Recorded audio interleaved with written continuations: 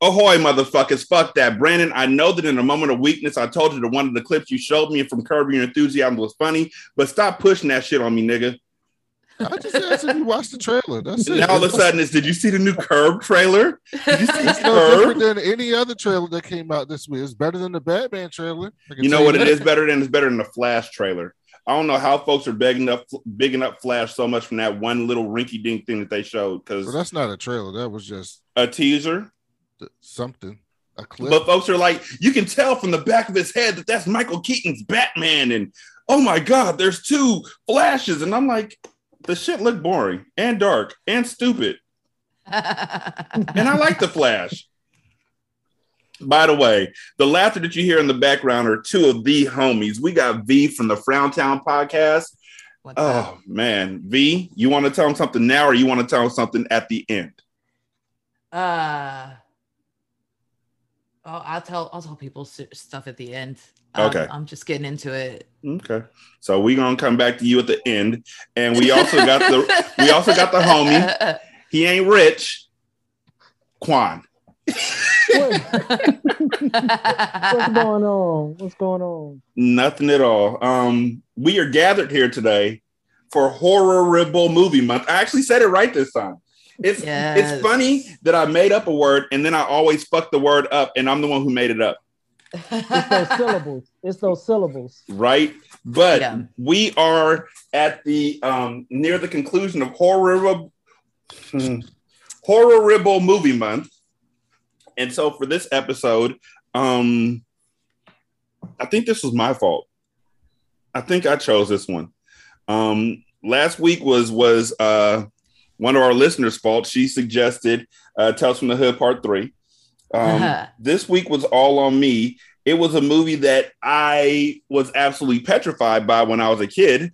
Yes. And I just knew I'd be petrified by when I was an adult. And it turned out to be a fucking Muppet movie. Like, what the fuck?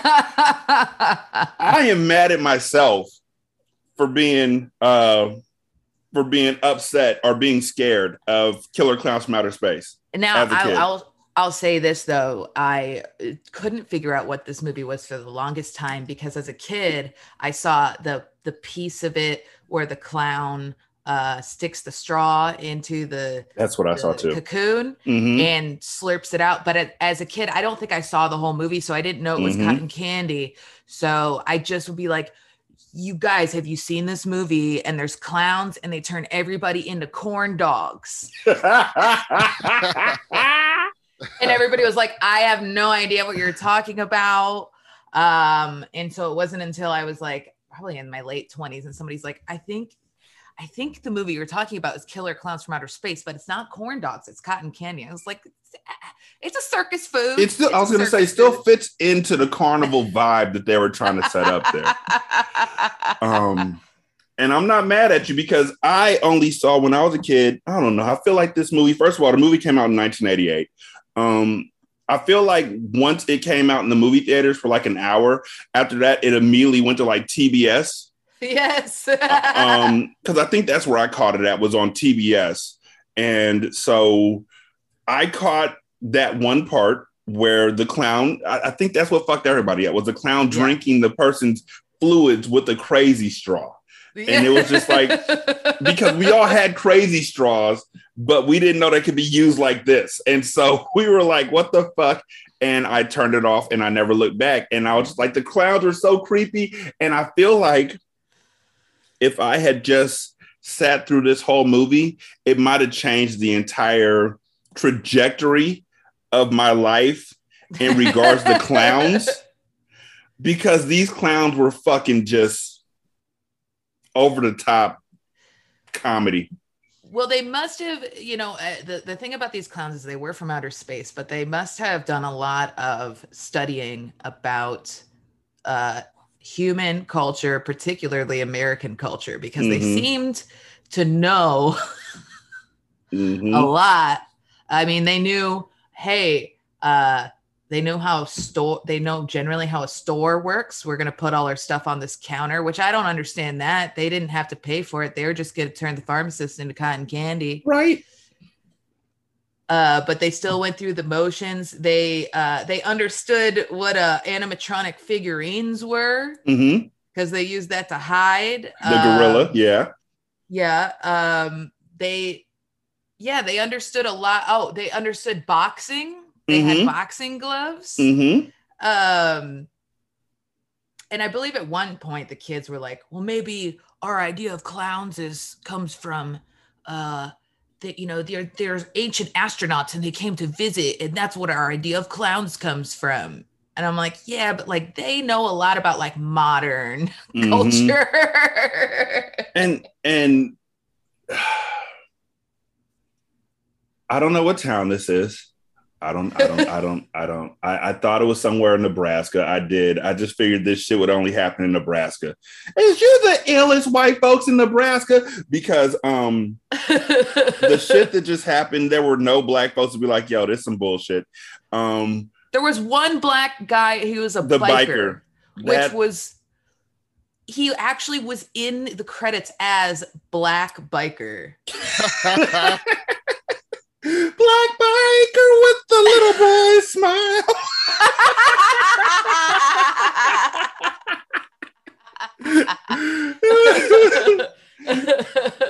Oh, that biker. Okay. Brandon, was this your first time seeing Killer Klowns? I'm going to start tallying. I'm going back through our archives, and I'm going to tally all the shit movies you put me through to see who's more responsible for shitty movies. And I'm pretty sure I know the answer to this. I knew that this was a shitty movie. It was just, honestly, I'm not even gonna front. I knew this was a shitty movie, but at the same time, it was one of those confront your fears type movies. This movie was scary. I was 8 when I saw it. I don't think this would be scary to an 8-year-old. This was the equivalent of It. It's like rewatching, what was that show on Nickelodeon? Are You Scared of the Dark? Are You Scared of the Dark? Yeah, I rewatched that recently, and I was like, ooh, getting ready. It's going to be so scary. It's not. This is creepy. This wasn't creepy. This isn't even creepy. This is on the equivalent of Alf. I was hoping that the boyfriend would die just because he was like a terrible dude. Yeah. I mean, the girlfriend did, laugh at his racist jokes, so she wasn't much better, but like yeah, that was I made sure to take note of that too. Just an extended joke about Native Americans. Like, wow, cool. You didn't do the Indian burial ground in this movie, but you did go a step further. When you thought 1980 what? 1988. Yeah, I mean that's about right. Yeah, it is. We're gonna stop saying that. WWF had a white dude named Chief J Strongbow. Yeah, played a Native American and he wore a headdress and everything down to the ring, did a war dance and everything in the 80s. Didn't he make it into the Hall of Fame too? Yeah, there were a lot. There were a lot of Italians playing Native people in the 80s. Yeah. In movies. Yeah. So, again, I want to state for the record that I'm very disappointed in 8-year-old me for ever being scared by this movie. And I mean, I'm so sincere. Like all the other horror movies that were out there in the 80s, and there were a fuck ton of horror movies in the 80s that were iconic horror movies. You got fucking Nightmare on Elm Street series. You have Friday the 13th series. You have Halloween. You have Pinhead. You have all of these motherfuckers, and I'm scared of these Muppet ass clowns. What, Pinhead? Yeah, I can't watch that. Why not? Every time I see a picture of that creeps me out. Pinhead was funny to me. Oh, that's a great movie. It's all about they're just really, really kinky. That's the whole thing. Right. I've never seen the movie. I've just seen the picture of Pinhead. They're so kinky. They need to go into another dimension to get their needs met. Mm-hmm. Intergalactic, get your ass licked. Pinhead is just creepy looking. So all these movies, and this is the one I chose to be shook of for like the rest of my fucking life. This is what I carried. This is my goddamn torch. No, when you said that, I was like, oh my God, this is the film. This is the movie. Because it It literally, it haunted my dreams. And it didn't totally put me off of clowns. I was a professional mime for 10 years. That's dope. How'd that get started? I needed money. And I didn't know mimes got paid. I'm sorry. I just saw them on the street.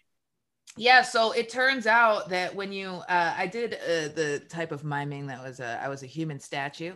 Oh. So the thing is that I then realized how scared other people were of clowns and mimes, because I had the white face and I stood completely still. Mm-hmm. And I would just, that's kind of how I got through my fear of clowns, is just being one and scaring the shit out of other people's children. But yeah, people put money in your tip basket, and I would make anywhere from like $25 to $50 an hour, sometimes $100 an hour at a festival. That's dope. It's pretty cool, but it sucks standing still for that long. You start to get collapsed veins in your legs, and you got to find a new job. I can see that, and I know that I have a friend who is in the Air Force, and they were actually a pilot until they retired. And they told me that they were afraid of heights, and they were told the best way for you to get over your fear of heights is to go up in a jet. And so they went up in a fucking fighter jet and got hit with the G-force.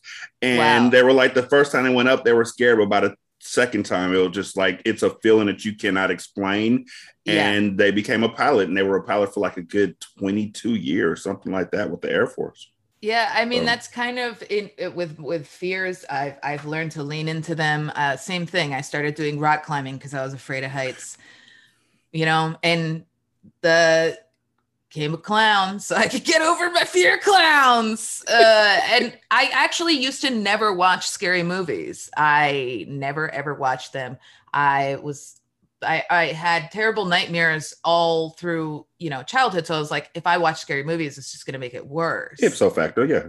But I've found that scary movies are actually like a therapy against nightmares, because you are awake, you're watching the scary thing, you're being scared. My favorite thing now is I'll straight up just watch scary movies all day and take a few hits of LSD.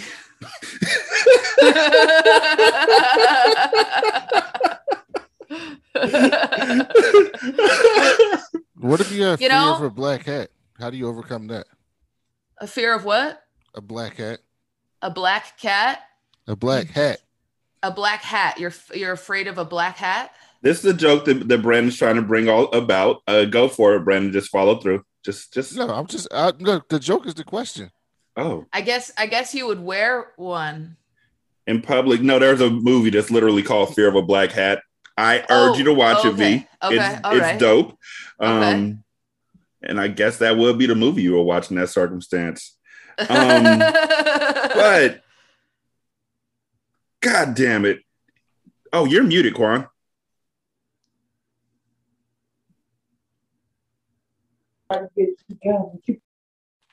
Oh, so I mean that, grand opening, grand closing. All right, I'm back. I'm sorry. No worries.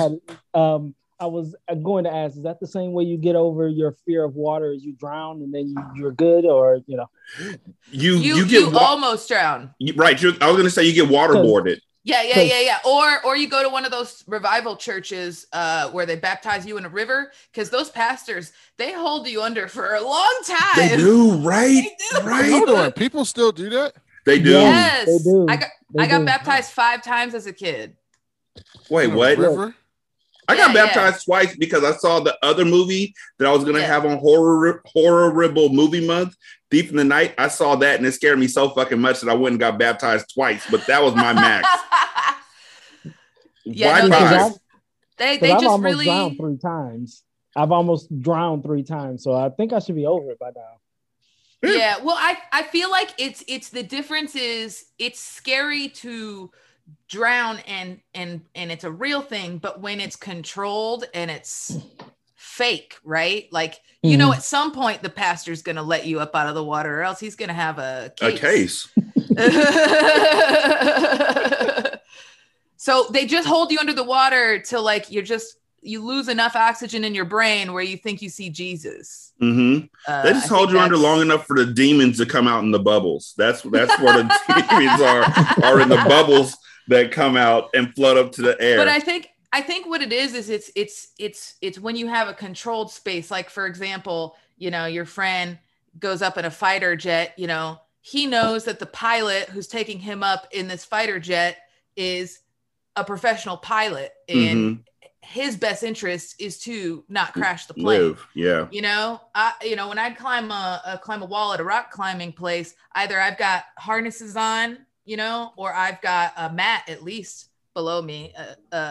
So if you fall, you're not going to die. So it's kind of a controlled situation, because I used to get scared of heights just walking over a bridge. Yeah. You just I got to stay away from that edge. What if somebody runs by me and they push me? You mean that hasn't happened to you before? Like, just run up to you, just poof. Like, I've had people run up to me and push me, but not when I'm on a bridge. I've had people run up to me and push me off of diving boards. Oh, yeah. Oh, no. Yeah. Into pools. That shit's not cool. Yeah. So you never trust again. Exactly. I'm never gonna dance again. Like, y'all can do that trust fall shit. Fuck you all. Like, I'll be the catcher, except for you. I'm not gonna catch you. You gotta know. You know what you did. And so yeah, but this movie starts off and immediately tells you shouldn't be scared of this movie. It doesn't tell you in words. It tells you in art. Well, it does tell you in words, because the opening song. Let me see if I can get this fucking opening song. The lyrics were so good. So good. Just pitch perfect opening lyric music for Killer Klowns from Outer Space. There we go. Oh yeah, here we go.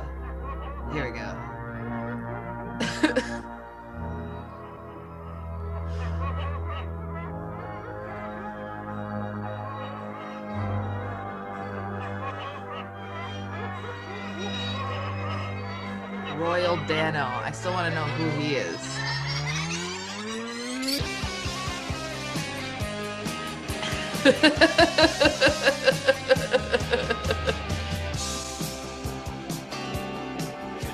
You're the band. How do you do this song? How do you write this seriously?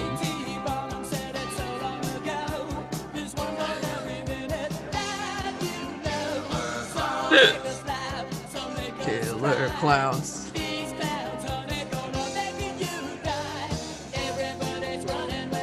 They're gonna make you die. They're not gonna kill you. They're gonna make you die. That's We got to get that rhyme in there.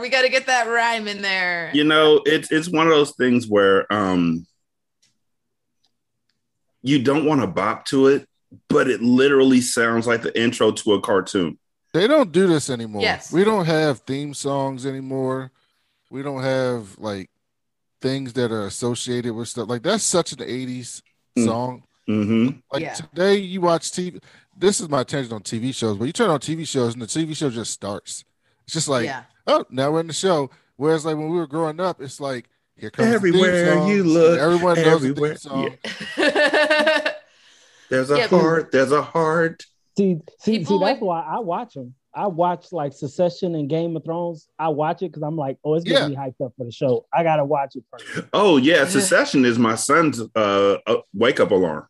Like, the intro song to it, I went and found it on Spotify and made sure that that's his alarm. Like, that song, I'm telling y'all right now, I haven't made it through the whole first season yet, but Succession might be the greatest intro song in the history of ever. That song fucking thumps. Yeah. And thumps well. But yeah, no. So they do the whole SWAT Cats intro song and shit. And then it goes to this motherfucker who's walking around with 2 grocery bags full of white cans that have beer written on them. Like, do we have a budget? No budget having ass movie. White cans with beer. And it's a 6-pack of fuck it, Brandon. I know you saw what I saw. I will say that the budget for this movie was under $2 million. So you mean under 2000? 2000? They had $2 million in the 80s. I think they blew their budget on the Muppet Clowns and cocaine. And cocaine. Yeah. Wait, was it 60-40 cocaine to Puppet Clowns? I would say at first the budget was fully for the clowns because one of them motherfuckers looked kind of normal, but then as the budget for cocaine kept going up, the clowns got a little bit more and more absurd to where they started looking like Teletubbies. Holy shit, y'all! This movie made $43.5 million worldwide. What? That's not bad. That's not bad. Keep the cocaine coming. That's a great investment. But you know what? This is a cult classic, though. This has to be a cult classic. I can't see it as anything but. So people would get it because they don't know it's for free on Daily Motion. I'm not snitching. I'm just telling y'all where y'all can find it at because I didn't pay for this shit. So then the next thing we find out is that everybody goes up to the top of the world to make out in Pintos and shit. I don't know how you even fit. I couldn't even fit the upper half of my body in a I like Pinto. how the one couple, they were making out in an inflatable boat. In a raft. That was dope though. That was dope. You know, that was dope. Everybody else was like a back seat or the back trunk. He was like, you know what? I'm a deluxe mine. The back of that station wagon is probably hard. I got champagne and an inflatable raft, baby.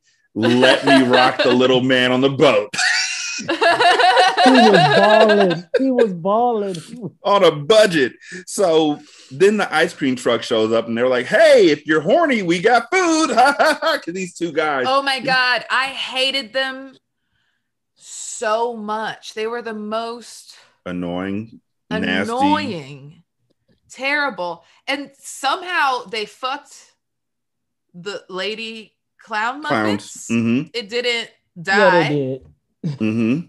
And they were both definitely 30. Like these guys were not in high school. And they lured girls onto their ice cream truck by promising them free ice cream. Yeah. These are two terrible people. Like these brothers out the gate. And the lead character, Mike, is like, they're my best friends. He was also terrible.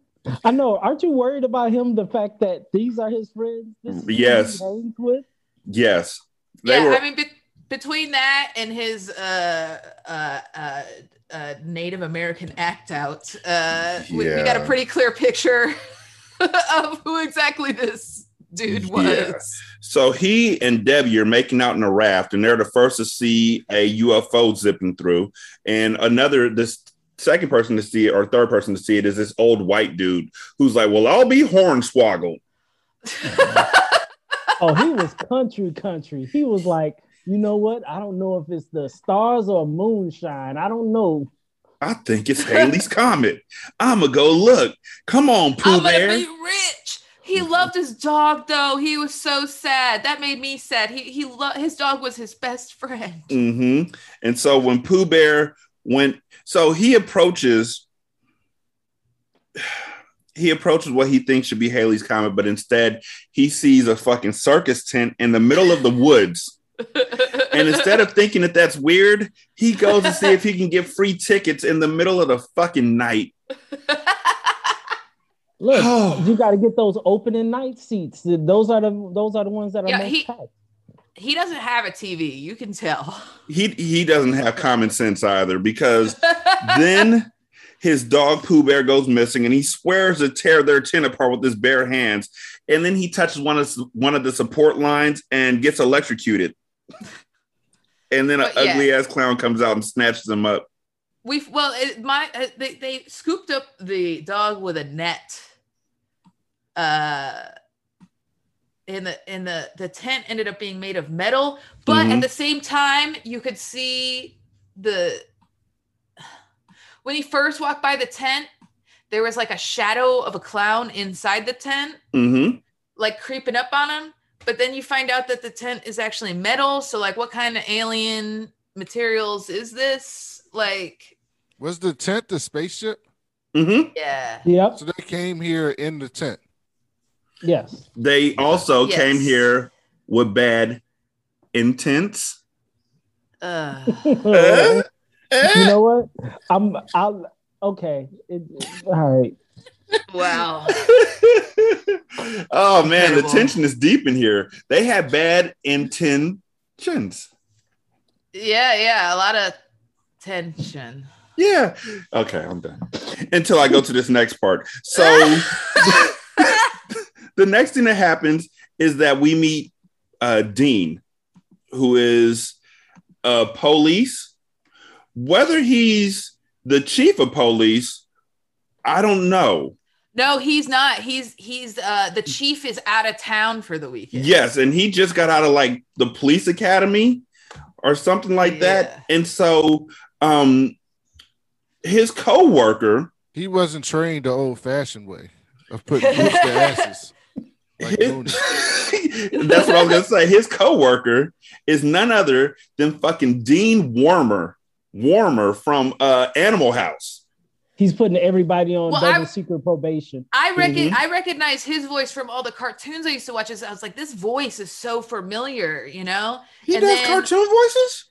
Yeah, he's a voice actor. He did, I think, something in Pinky and the Brain. He did something in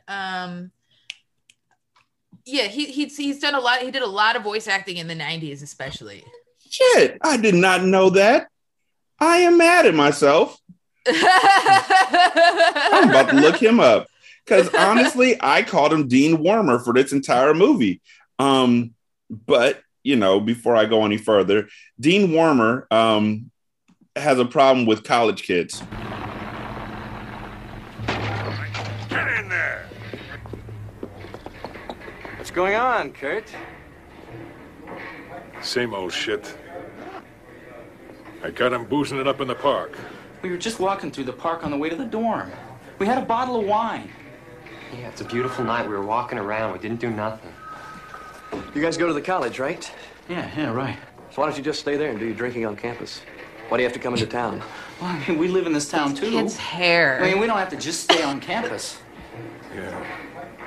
And it's scum like you that are killing this town. Like, wow. He went there real quick. Look, their lives matter too. 0 to 100. 0 to 100, like extremely quickly. Are you saying goth lives matter? You know what? That dude had a 38-year-old widow's peak. That's all I'm going to say. He did. He had the widow's peak of a man in his 30s. And he made it work for him in a very kind of who was that? Nomi? In the 80s. He had a very You're asking a black guy about artists in the 80s. All I knew was Hall & Oates. Klaus Nomi. Yeah. Okay, who? He was a German synth artist. Oh, okay. He did like new wave shit. I can put a link in the chat so you guys can see what I'm talking about. I love how you said that slowly, like Batman reaching for it. If I could get my utility belt, that's what you sounded like right there. So, okay, let me find out I know this motherfucker. Okay. Okay. Claws know me. Yeah. Here we go. About to say, didn't put it in the chat. I'm sitting here like, wait. I put a link in the chat to a Google image. Okay. All right, I'm about to look at this shit. And you can see what I'm talking about. Oh, good lord. Oh shit. Holy fuck. What? Nope. So yeah, he was not who I was thinking of. He is a German dude. He did a lot of new wave shit, and he was very popular in the 80s. So it very much seems like they were kind of going for a Klaus Nomi look with that kid. It was like a messy Klaus Nomi. Oh, Dean Warmer's dead. He died in 2005. Oh no! Yeah, right. Sad. But even worse, if you actually look up his actual name, John Vernon. No, it's Adolphus Raymondus Vernon. I'm not even gonna try to pronounce the last name because it's a lot of syllables. He played Doctor Strange. Huh? Really? He played. He played some names. He played Doctor Doom. The narrator in the Matrix TV show. That's not saying anything. He played a lot of principals. He was in Duckman. He did stuff in Batman, the animated series, I believe. That's what I remember him from, and I remember him from like I think Tiny Toon stuff and like Looney Tunes type of things. Yes, he did a lot because he had a great voice for it. Yes, he had the principal voice, which is how I knew him because my dad bootlegged Animal House. So first encounter with a lot of things was Animal House and Porky's, because my dad would bootleg them and then just forget about them, and they'd end up in my area as an 8-year-old. Look, actually, mine was I'm Gonna Get You, Sucker, and then I saw Animal House. So years later, I saw Animal House. So and he was if you remember, this was a cartoon that came out in like the early 2000s, but The Grim Adventures of Billy and Mandy. He was also in that. My son loves that cartoon, or loved it, until I told him that it was popular with adults, and then he was like, it's not cool anymore. Right. He also told me that he discovered He-Man. Oh, he discovered it. Yeah. I was like, that came out in the 80s, right? And he was like, no, I just discovered it on TV just now. Make sure he doesn't. Hold on. This film has a 76 on Rotten Tomatoes. It's a cult classic. You just have to keep in mind that it's a cult classic. And once it becomes a cult classic, people are going to grade it differently based on it not being bad, but it being hilarious, which is what I figure y'all motherfuckers did with Vampire in Brooklyn, Brandon. I believe whatever streaming service we were watching it through, it had 5 stars out of 5. Yeah. So the next thing that happens is that Debbie convinces Mike to go out and see what this what the comet was that flew over their head while they were drinking champagne in a raft in the back of a fucking minivan. See, just like Eve did Adam. She's like, hey, let's go holler at this tree. Let's go holler at this comet. You sound with that one. Woman, my brothers, we was kings. So then they pull up, and I do have to play this just so then y'all know, for example, just how dickish this guy is. Yeah. Oh gosh.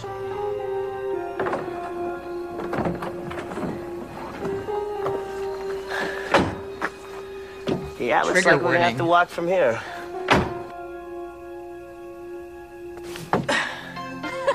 Let's see. If instinct serve chief, correct? Path lie that way. We must travel many moons.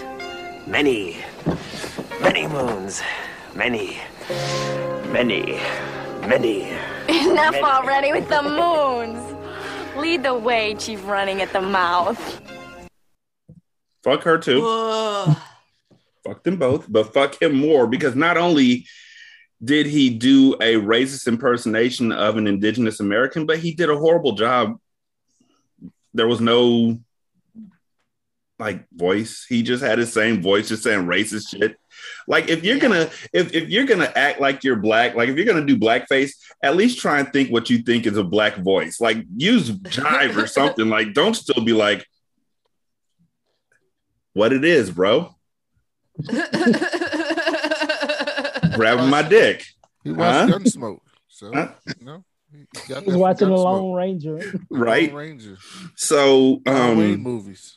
Well, I think too, it's like in the there wasn't a lot of like really great content for Indigenous people back then. Like, I know it's now recently with all the like great new like Indigenous led shows, there's like I have friends and they're like, oh, we don't have to have these terrible white people written roles to identify with anymore, because we have roles written by Native people that we can like identify with. So let's throw all of that out. I mean, you only keep it around for, you know, Johnny Depp playing Tonto. Right. Exactly. Well, he's like, I don't know, what's he like, 184th Cherokee or some shit? Yeah, so am I. So Mike and Debbie go to the tent, and Debbie's like, I want to get the fuck out of here. And Mike is like, no, we need to take a closer look. And that happens throughout this entire movie, where Debbie's like, y'all are fucking stupid. And they're like, you're a woman. Yep. And rinse and repeat. And so they walk into, Mike finds an opening in the tent. So they just walk into it in the dark in a bizarre funhouse type area. And the white guy is like, you know what? This is that new European circus. Like, dude, get the like, fuck. No. They were like, oh, since it's different, it has to be European. And so they go up an elevator. Now, from the outside, this circus tent looks like a one-story tent. Like, it looks like a regular circus tent.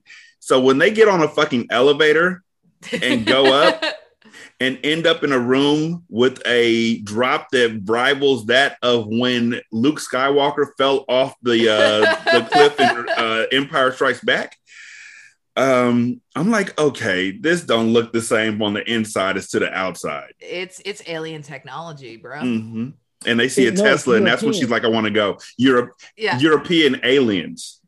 Yeah, exactly. And then they walk into a room of cotton candy, and the girl still wants to leave. And the guy says, it's just cotton candy. And so he tears a piece off of the cotton candy to prove it. And the old man's face is behind it. These people in the movie are extra stupid, by the way. All of them. Said. Everybody in the movie is stupid.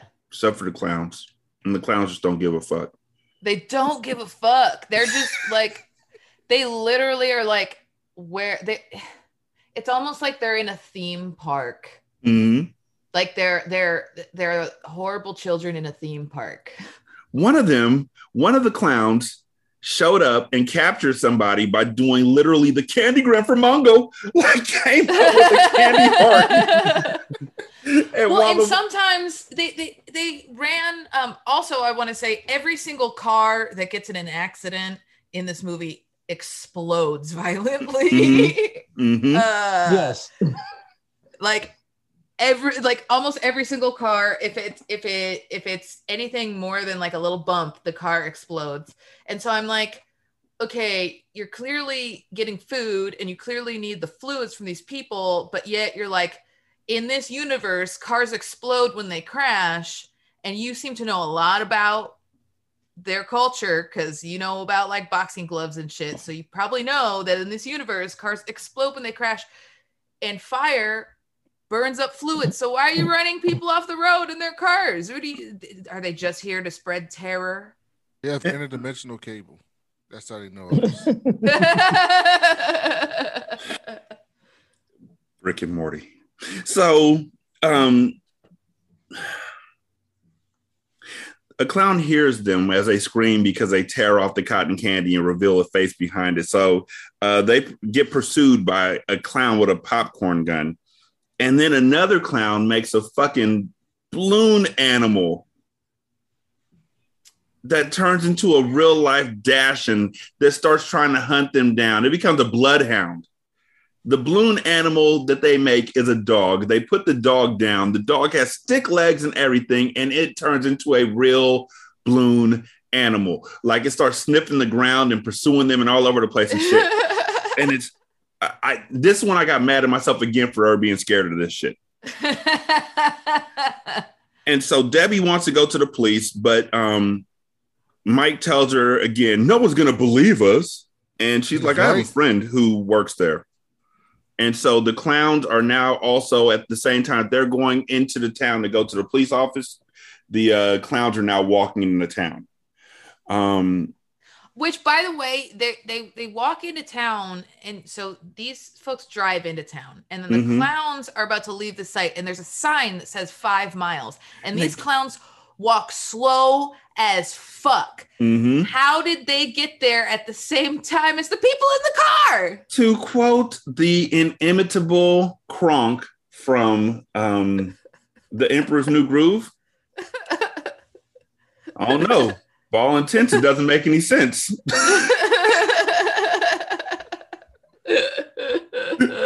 So they get into the police office and they're talking to Dave. So it's Debbie and Dave, and they used to date. And so Debbie is telling Dave about the killer clowns in the spaceships.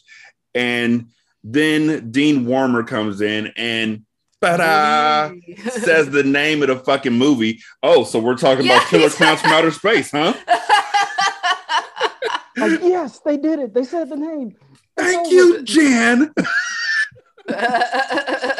And so Dean Warmer comes in and says, I don't believe y'all, and you're making fools of the police department. And then he asks Mike, he asked Dave, I'm sorry, who are you gonna believe, me or some tramp? Yeah. I love this character. This character was so great because they didn't make him redeemable at all. He was not redeemable in any possible way. And I love characters like that. Niggas, I mean, people are calling him for help, and he's like, yeah, you're joking. Yeah, you're joking. Oh, was that a death rattle? Oh, you're joking too. They're all fucking with me. They're all fucking with me. He has smoke for everybody. He has smoke for women. He has smoke for the white kids. He has smoke for college kids. He has smoke for smart people. He has smoke for dumb people. For old man calling them. Everybody. He hated everyone. I love irredeemable characters. That's because the smoke was rated E for everyone. He was John Gruden. He was a nice guy until he got fired from that college. And then all of a sudden now he's got hatred against college kids and he hates townies and the whole 9 yards. He didn't want to be working as a police officer. He was the dean of a fucking college. And then he put them on double secret probation and shit just fell apart. That's what I figure. But let's see. While they're in there talking about whether he believes him or a tramp, another random white guy happens upon a puppet show where the puppets are making out. And then one puppet pulls out a gun and shoots the other puppet, and the puppet fucking disintegrates. Well, first the puppet, I assume they're a boy and a girl puppet. I don't want to make assumptions about these puppets' genders, but I'm going to. The boy puppet starts chasing the girl puppet around because presumably he's trying to sexually assault the girl puppet. Yes. And this kid is just standing there like, yeah, sexual assault is hilarious. You really should have given him the Beavis laugh, because that's what he reminded me of. He was standing there like a 22-year-old Beavis. You know what? See, that scene is what happened when women have to buy guns to stop sexualists. See, they need to show this in every high school. Just show that scene. This is what happens. But I do think that horror movies often are like training films for young women. Like if you watch the Scream series, it is literally a training film to tell you what not to do when you're being chased by a murderer. Always. And so okay, Beavis. You're watching a puppet show. You've never seen a puppet show before. You're in trance and all that. When the gun actually fucking works, though, that's a sign to go home. That's when the show is over. You don't just stand there to see what's going to happen next. Oh my God, he shot his hand off and it really disappeared. Oh, he's pointing it at me. Wait, but there were 3 times. There were 3 ways that should have been solved. One, is there a puppet show ever at 11 o'clock at night? In the woods. In the woods. Then there's a sexual assault in the puppet show. Then the one puppet pulls a gun and shoots the other one. Those are 3. At that point, he was gone. That was on him. I mean, this is. I'm still mad at myself. So, Dave tells Debbie that he still feels strongly about her, and even though we aren't boyfriend and girlfriend anymore, I'll lock you up to keep you safe. And Mike is in the back, like, wait, y'all dated? Like nobody told me this part. Like Mike missed that whole thing, like of them being a thing. Like I think he was still trying to think of quotes from his chief running off at the mouth thing. He was like, "He did this better," and he just missed everything. And so the next thing that happens is that the clowns start going out and rounding people up. And one thing they do is they knock on the door of a young lady. And there's 3 clowns holding a pizza box. And then a 4th clown fucking pops out the pizza box. They say pizza. They know some English. Like they've studied the culture. And pizza. And then one of them pops out the box and is like, gotcha, bitch. And just shoots the woman with the gun. And it's like, do y'all sit in the back and like, we need to plan all this out. And when you look through the peephole of your house, out the door, and you see 3 maniacal looking people holding a pizza. Did she order the pizza? But they don't even look like people. Their faces, their eyes, exactly. Faces in there, the places that their eyes would have to be the shape of their skull isn't a human shape. So it's like, why are you opening the door to these people? My mom told me not to talk to nobody who didn't look like my mom. That's what she told me straight out. Like, fuck, don't talk to strangers. Don't talk to anybody who doesn't look like me. And it was like, okay. So why are you? She didn't even ask, like, what's on the pizza? Where was it from? Who the fuck ordered this? You're at the wrong house. Like, why are we answering the door just willy-nilly? Like, hey. Oh, I didn't order it. Too late. You're dead now. It's a small town. That's what you do in small town. That's what I was going to say also, Brandon. Thank you for reminding me. So small thing, very small thing that I realized because somebody else mentioned small towns. Whenever people mention small towns, they mean white people. When they say small town values, they're talking about white people. Well, yes, when you say small town values, but when I say small towns, like where my parents are from is black as shit in the country in Virginia. Yeah, they're not talking about your values. No, but when I mean like politicians and shit. When they talk about small town values. No, I'm talking about small town behaviors. Do people in that town leave their doors unlocked? Yes. You know what? Okay. And their car doors unlocked. And I would the windows open. all of you. Look, I have been around this. I dated someone that lived out in the country.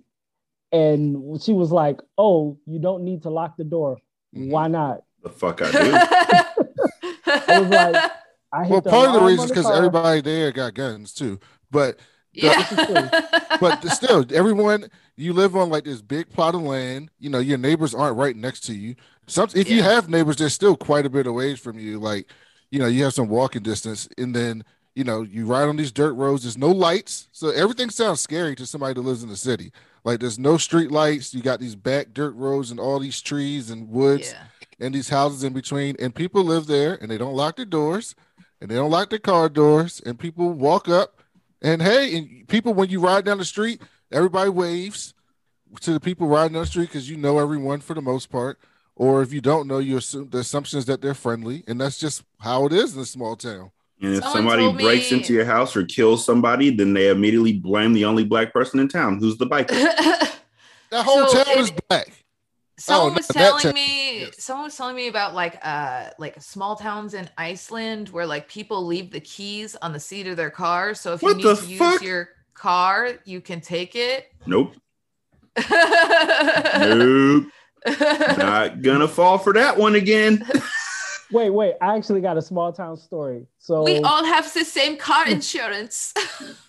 So I was in this small town. I went to their courthouse one day, and they had a court case, and this was Domestic Violence Day. If you go to any courthouse, they have this. Yeah. So it was the small town guy that used to play football that got in an argument with his girlfriend coming out of the grocery store that was around the corner from my house. And for whatever reason, they went into the store, got out the car, went into the store. They came out arguing. She got in the car, and this 6'3", 300-pounder decided he was going to leap upon the car like it was Spider-Man. And did he hit the hood? Yes, he did. And I was literally in court going to sleep, and then I watched. I was like, "Wait, he did what? Can we?" I was watching it like it was a football game. Can we replay that again? Can we do it in slow-mo? Can we do the other angle? This is awesome. Yeah, I love going listening into other cases at court. It's the most fun. You know, I too enjoy listening to other cases of court. It sometimes helps me forget that my life may be over. Yep. I may not be getting out of this one, but hey, let's hear about the person who's in here for public urination. Like, so. Although I was one of those cases in court one time because someone had robbed me when I was doing the human statue thing. Mm-hmm. So I had to explain to the judge what that was. So I was the entertainment one time in court for sure.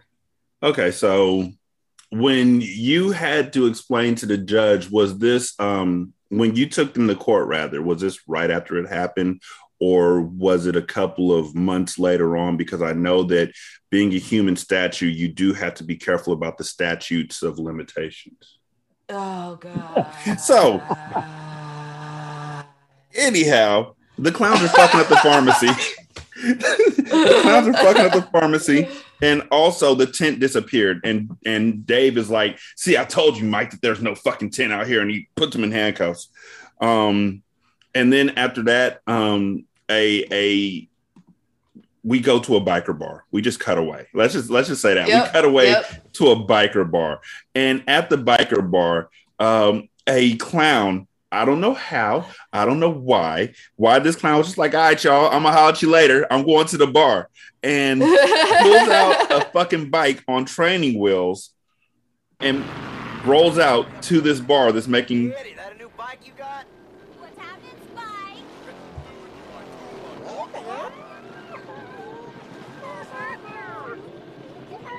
Spike? I missed this part. This motherfucker's bike is making motorcycle noises, and it's a clown on a bike with training wheels. It's got an exhaust, though. You see the exhaust pipes right there? It's four. Mm-hmm. That bike is tricked the fuck out, and he gets off the bike, and the black guy starts talking to him.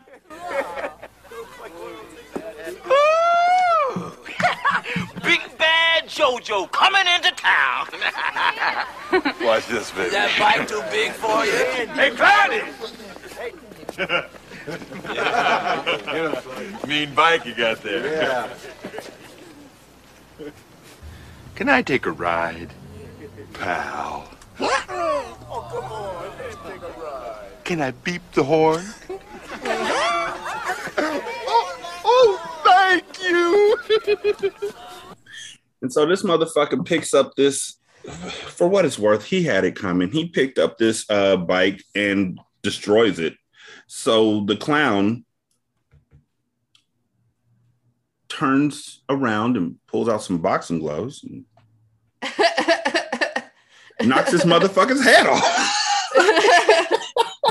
Does he play that? I want to see that. I missed this part. Oh, okay. It's great. It's great.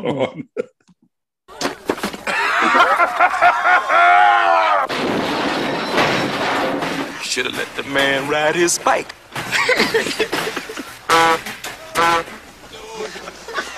I'm sorry. I seem to have broken your bike. But did he have to stomp it too? Right. Where'd it go?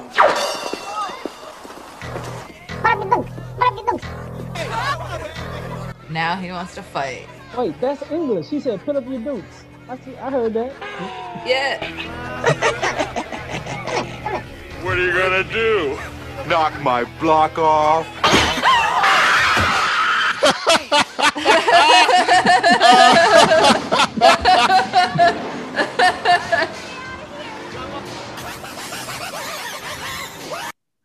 So, that part's great. I missed that. I identify a lot with this clown, as I too am a small man with green hair who often gets picked on by larger men and knock people's heads off with boxing gloves.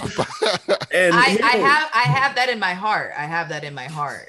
I will say, as the pandemic, because I started transitioning during the pandemic, and when you wear a mask and people can't see the bottom of half of your face, you pass a lot better.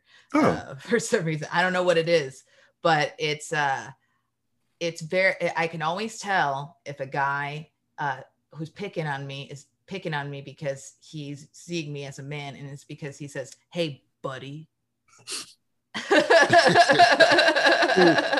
That's when you know they mean business, when they say buddy. It's like, yeah, why? Not your, and that's when you get to turn around and be like, "I'm not your buddy, pal. I'm not your pal, friend.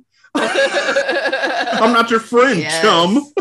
Bringing back that 15-year-old South Park reference. Hell yeah. I feel like chum is a very old reference. When you get the chum, that's when it's about to go down. I feel like even white people don't say chum anymore. Last time I heard chum was on the Adam West Batman show. I'm not your chum, friendo.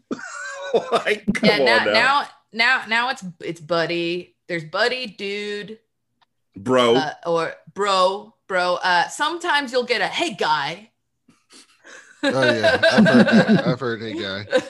I'm not your buddy, bro. I'm not your bro, pal. I'm not your pal, bud. You know, I think that this clown had, that guy just ruined his bike for no reason. But it does say something about, I don't know what it says about, like, the specific racism of this town. The first black person you see, and I think only black person you see in this whole movie, only is at the biker bar. Mm-hmm. Oh, he's not from this town. He probably just rode in from another town, and this is the closest bar to his town, which was, I'm just going to say, just guessing, given the town and what I've seen so far, the town that the black biker is from probably called Blacksburg. See, I'm the opposite of y'all. This town's more progressive than I thought. Why? Because it's a black person? Because I didn't think they would put a black person as a biker. That doesn't seem like a stereotypical black character. I mean, yeah, they put him as a biker and still had him talking like a 70s pimp. But wait, it is more progressive because the guy that knocked his block off, I think he might have been indigenous. See, they had. See, I'm just saying he shouldn't have stomped on it to the horn beat. Like, that was fucked up. And also, you heard him say, "Put up your dukes." Yeah. I heard him say, "Guard your face." I'm sorry. I literally heard the little fucker say, "Guard your face, guard your face." And then he counterattacked. Wait, let me hear this. I'm sorry. I seem to have broken your bike.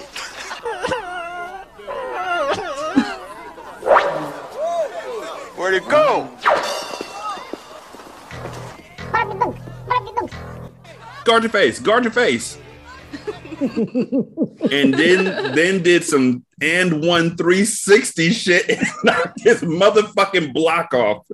He did the hokey pokey. And he turned himself around, and that's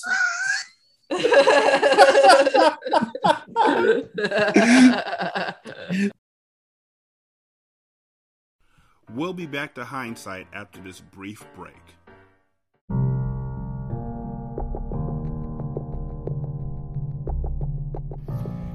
Scary ghosts, creepy serial killers, horrible horoscopes.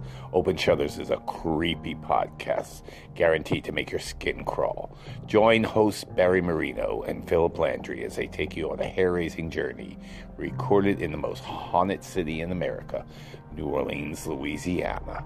Open Shutters is available on Spotify, Anchor, Apple, Google, and many others. Enjoy the view from the open shutters, but don't fall out of the window.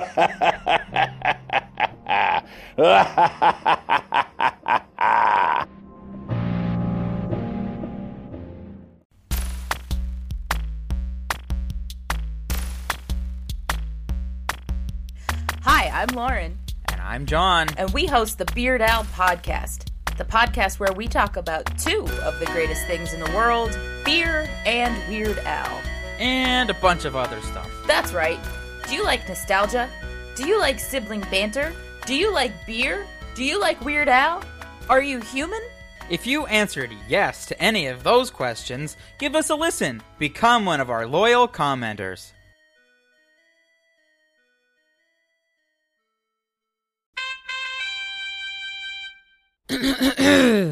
Hear ye, the dishonorable widow Abigail will now speak. Attention, all weirdos, losers, rednecks, white trash, aliens, outcasts, outliers, sluts, whores, gangsters, thugs, poors, and anyone else who the world and society don't care about. I have a podcast for you. Come join me at the Manic Pixie Weirdo, where we talk about all the different kinds of relationships we have in our lives. From movies to math and suicide hotlines to sex. Join us every Saturday for a new episode featuring yours truly and other smarter folk. We need you, and we want you with us. So come join us at the Manic Pixie Weirdo, where we accept, respect, and value you. Listen on Apple, Spotify, iHeartRadio, or wherever you get your podcasts. This is Wine, Dine, and Storytime. I'm Nydia. I'm Dana. I'm Cindy, and we're your hosts. Have you ruined a family gathering by asking what wine pairs well with eating a husband? Are you the CEO of TMI? Have you ever been kicked under the table because you brought up your favorite dinner topic, atrocities throughout history? Then this podcast is perfect for you. Each week, Dana and I share stories based on topics that include true crime, historical shenanigans, unexplained mysteries, and all things fascinating, while our amateur chef Cindy prepares themed dinners and pairs wines based on those topics. Find us, the Wine, Dine, and Storytime podcast, wherever you listen to podcasts, and give us a follow. So after that, let me see. After that, there's a little. It's a little girl. Okay, fine. There's a 10-year-old girl. I'm going to stop saying white girl because we've already talked about the one black person in the movie, and there's no other people of color in this entire movie. So every time I talk about somebody going forward, they're white. Okay, let's go. So there's a fucking 10-year-old girl in a restaurant playing peekaboo with a random ass clown. And the girl goes to investigate. The clown has a fucking sledgehammer behind its back. It's not even hidden. If you hit the right angle, you can literally see the fucking thing. Bright red and yellow. And she gets to the door and she's about to walk out and get obliterated by a fucking sledgehammer. And her mom grabs her like she's fucking 4. And she's like, not till you finish your food. Does not see the clown outside with a fucking sledgehammer. Doesn't say the thing about the clown who's literally beckoning her forward with a finger. Like, exactly. I got what you, hey, come here. We all float down here, motherfucker. And so. This is after it? I think it came, well, the book itself, yes. I believe. Yeah. I'm about to look. Because I want to say the movie too, because the movie came out not early 90s. The book came out in 86. Okay. So yeah, I could see them definitely taking that thought pattern, that thought process, and using it towards this movie as well, because it's clowns, right? Scary clowns. You got to use something from it. But then. None of the other parents see this thing. They're just none of them. Apparently not. Apparently they're bad parents. It's horrible. You'd have to beat it into them with a sledgehammer. So after that, Dave opens a car door to find it full of cotton candy. Like, this is the only place where you see cotton candy. It looks like spider webs. Exactly. I was going to say it looks like arachnophobia, where you would open up a car and it'll just be full of spiders that just ate somebody's face. But instead, this is a car that has cotton candy in it, and they find a pair of glasses. So now Dave believes Mike And Mike tells him the glasses the glasses, they belong to Bob McReed. They got him. He's dead. And so Dean Warmer, after that, starts getting calls left and right from clowns showing up at front doors and hangs up on everybody. He thinks that his college kid's playing a prank. But then the pharmacist calls about the clowns who are trying to buy Bugs Bunny vitamins. And I was like, oh. But wait, the fact that the pharmacist stayed there the whole time, like he's just sitting up there chilling. Nigga, that's his money on the table. Are you going to pay me for all this shit?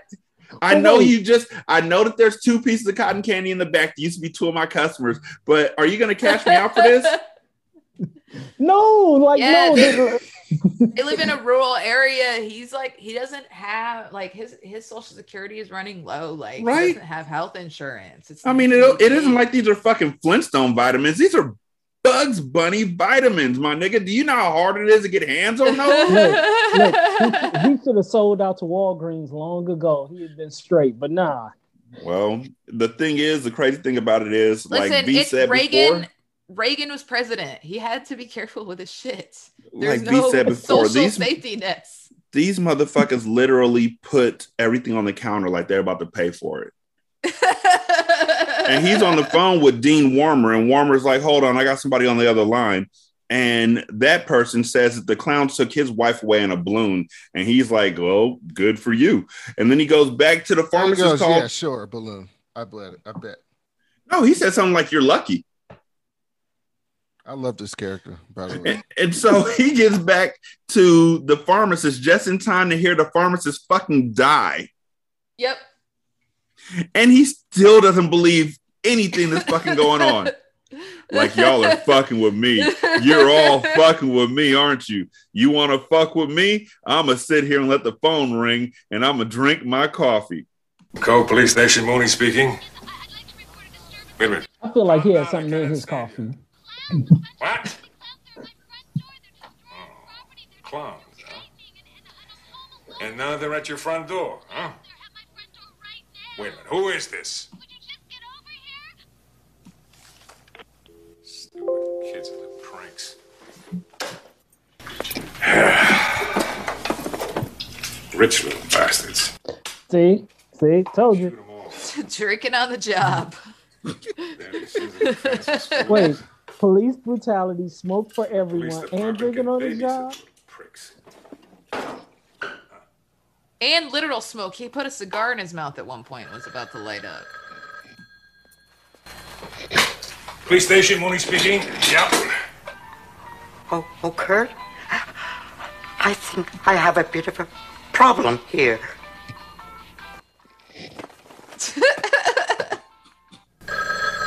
Just a minute. Jesus, not you too, Mr. Mike. Police station. They got you. What? Oh, they took your wife away in a balloon? Well, you don't need a police pal. You need a psychiatrist. Mr. Myers?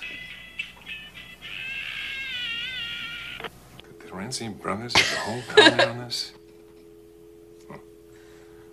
What the hell with them all?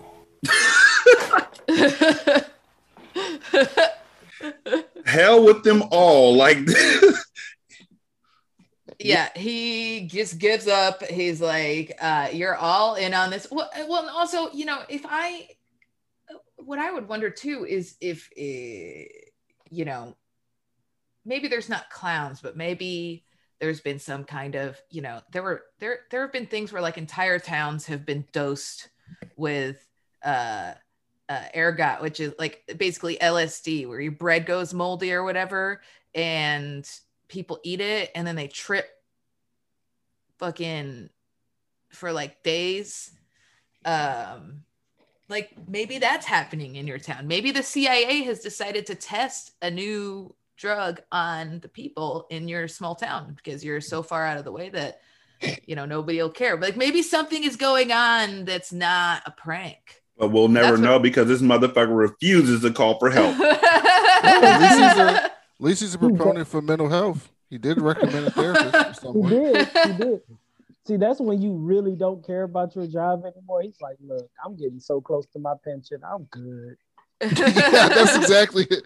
He's the That's what it is, definition though. of I had one more day till retirement. Like, you can't fuck with me. So after that, Debbie got dropped off by Dean before they drove off to the woods to investigate. So she's like, I'm gonna go get in the shower. And as she takes off her clothes, the popcorn that was on her clothing. Oh, wait. Before this happens, a random guy is driving down the street and a car and a clown pulls up next to him. And the clown is literally just floating in midair with headlights in front of him. Yeah. And the clown rams this car off of a short ass ledge and the car explodes into everything. Yep. Another exploding car. And again, they're just causing havoc at this point. They're not, that guy's not going to be food. Mm-hmm. He's all burnt up. They can't suck anything out through the silly straw. Exactly. But also too, so there was a point where the clown was firing a popcorn gun. And like you said, then there's popcorn on the floor. And I have to say the popcorn is my favorite character. The little popcorn that like inches his way across the floor. He's trying so hard. Yeah. Oh, yeah, I forgot about that. Because remember, the clown put some of the popcorn at the burger place where he was trying to snatch the little girl, and he put it in there, and he was like, all right, I'm just going to pour this popcorn in there. Mm-hmm. And then next you know, dude is taking out the trash. He's like, all right, I'm just taking out the trash. But I kept thinking to myself, why didn't you just lift the whole thing up rather than keep lifting it up, throwing stuff away, keep lifting up, throwing it away? Seems very inefficient. The question that I had was with that trash can murder, how the fuck did he grab him? They had no arms. It was just necks. It was clown heads on a neck. We didn't know at that point what it was. All we knew, like, I was like, how did the popcorn grab him? Because popcorn's so small. Well, yeah. I mean, but once you figure it out, once you find out, because you see Debbie fighting against these things, how the fuck did he die? Like, I am well aware that people die every day, B. But some of the ways they die are dumber than others. Here's the thing too. You hear a scratching and a little. Don't fucking investigate. You want to what? You want to see the possum? Mm-hmm. You want to see the raccoon? Walk away. Just fucking walk away. It's not your problem. But like, also, are these baby clowns, or are they a different kind of being? Will they eventually grow up into full-fledged clowns? Excellent question. Was this clown just shooting a jizz gun? Is there jizz popcorn? Another excellent question. That's an excellent observation. You know what? That makes sense. And I was thinking about that too. Like they might grow into it. Like if they stayed in that trash can, they might grow into actual clowns. They're like clown Audrey 2s, except with popcorn, jizz. Yeah. Self-replicating apparently. Which begs the question. So did seeing as the Tetzarelli brothers, procreated with the clowns? Did the men have like popcorn jizz and the women had popcorn squirt? I have questions now. Okay, so here's what it might be. I'm thinking, okay, so the brothers have sex with the female clowns, and for some reason they're genetically compatible. I don't know why. I assume that these clowns have cloacas, like a bird or a fish. It's just all one thing. And then, much like a seahorse, they deposit their fertilized popcorn into the male clown, what I assume to be male clowns. So that's why they have the big bellies. Okay. And then they hold on to the popcorn until it's like ready to be squirted out and put into a gun. I just want to stop you with one part, just one small piece of what you said. Just one little, very tiny part. Sure. I'm 100% certain that those brothers were virgins. And so they don't know what they stuck their dicks into. Yes. So Actually correct. Yeah. I think that they might have just got a dry hump, like they just rubbed up against their fabrics. And you know what? It's probably that the when they're inside of the lady clowns, they're unpopped popcorn seeds, and then they come out after they're fertilized, and then they go into the male clowns. Then they pop in their bellies. Yeah, I could see that. I see it. I'm there for it. I see the vision. I mean, at this fucking point, that's why they walk so slow. They're carrying their babies. Yeah. So I can dig that.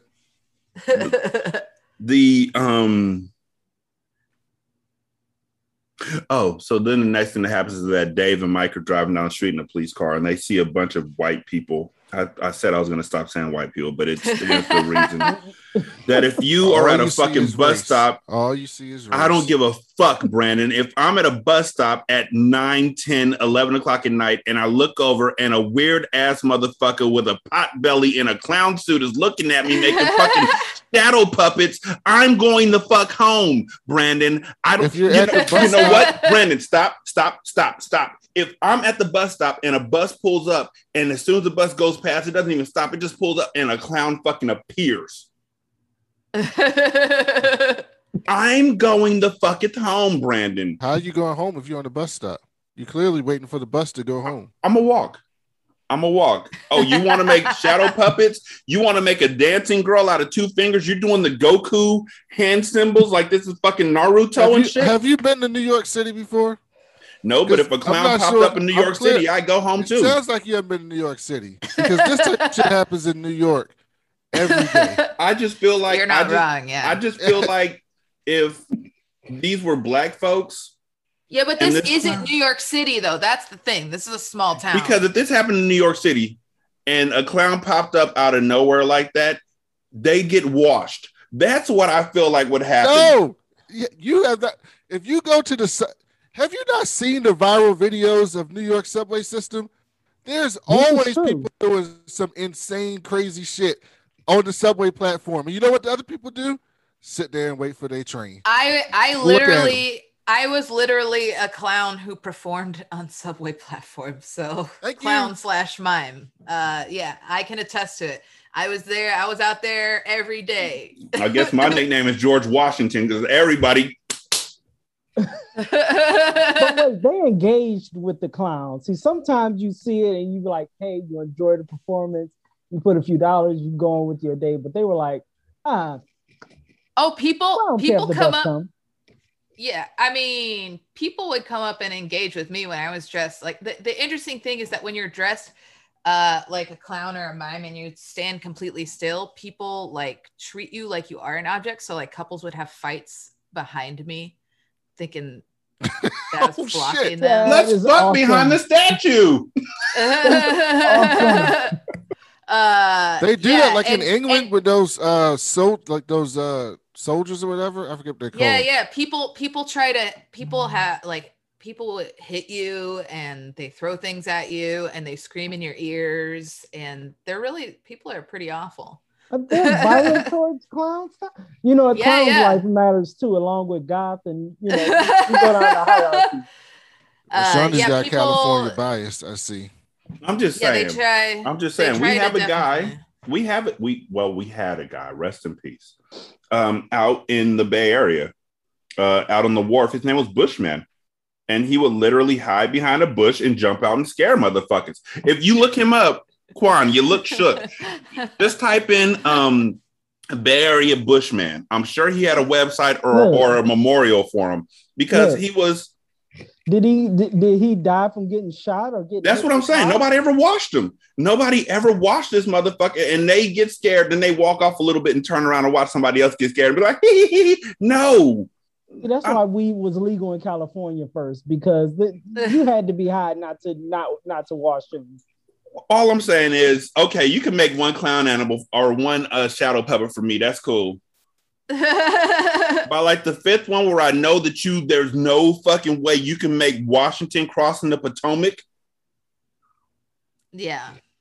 Yeah. There's demonic forces going on in this motherfucking town. He only had 3 fingers or 4 fingers on each hand. Mm-hmm. He made a dancing woman. Wait, of the clown skills, where does the hand puppets rank? Because I like the balloon hunting dog. That has to be high up on the list. But nigga, they. We don't know anybody's gender. They made a goddamn did the Naruto hand symbols. Every time I saw it doing Naruto hand symbol, I would have left. But it did the Naruto hand symbols and made their hands into a goddamn dinosaur shadow puppet that ate everybody in real life. That is the last time I saw some shit that bad, it was on Double Dragon. So then Mike is like, we got to get out of here. Dave is like, we got to get out of here. Mike's like, nah, nigga, we gonna kill it. And takes his foot. Dave is in the passenger seat, or Mike's in the passenger seat of this police car. He takes his foot and puts it over the middle hump onto the gas pedal of this police car and crashes Dave's police car into the wall because the clown bounces out, like it dips. And then so Dave calls in and tells Dean Warmer that he saw the clowns too. And Dean Warmer's like, not you two, you dumb motherfucker. Like, all y'all motherfuckers pulling a joke on me, but I ain't having it. I ain't going for this shit. Not today, not tomorrow, probably not ever. You know what you can do? You can all kiss my motherfucking ass. How about that? You think you're funny. You just get on my nerves. I will fuck you all up. You can see these old man hands. That's pretty much where Dean Warmer was by like the 4th time that somebody called him about it, which was fucking Dave. Now, I want to say the Mike, I don't believe they ever say his full name in the movie, but in the credits, his full name is Mike Tobacco. That's dumb too. That was dumb. They were like, they could have said Mike Hunt. Mike Tobacco. They could have done Mike Hunt. They could have. Like, you had choices here. If you're not going to say his last name, you can say whatever you want. Mike Peter, Mike Checker. They were smoking a cigarette and they were like, what should we call him? They weren't smoking a cigarette. Come on, buddy. Come on. They were snorting cocaine. What should we call him? Like, we need to get these jokes off. Give me that cocaine. Fucking coolest name ever. Fucking Mike Tobacco, bro. They were like, we can't call him Mike Hunt, for God's sakes. He needs an awesome name. We can't call him Mike Hunt. This is a children's movie. Let's call him Mike Rambo. We can't use that name. Fine. Mike Tobacco. Yeah, it's the 80s. Cigarettes are cool. Cigarettes rock. He's gone. He went straight up. I've seen enough. 1 Baker 5. Kurt, do you read me? Over. 1 Baker 5. This is Mooney speaking. I was a little worried about you. I thought the big bad clowns got a hold of you. Over. Mooney, I want you to listen to me and don't say anything. I want you to call the state police and get help. There are clowns and they are killing people. Over. Okay, let me get this straight. You say there are clowns and you've seen him. Okay, Dave, that's it. Screw you and your college flunkies. I've had enough of this from you and from everyone else. I know what you guys are trying to do. Break me down, drive me out of the force. Well, it's going to take a hell of a lot more than a lame prank like this to get Curtis Mooney to throw in his badge. So that's fuck right. you. Over.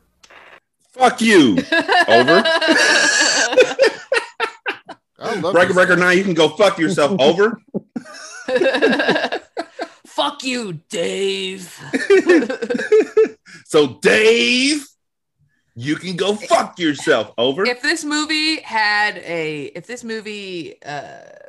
drinking game, one of the rules would be every time Mooney says Dave, you have to drink, because you would get really drunk in that first scene and then you would just, keep it up.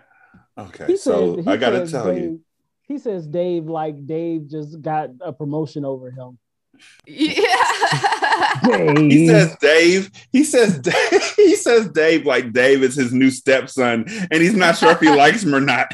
Would you like some breakfast, Dave? Have you gotten a real job yet, Dave?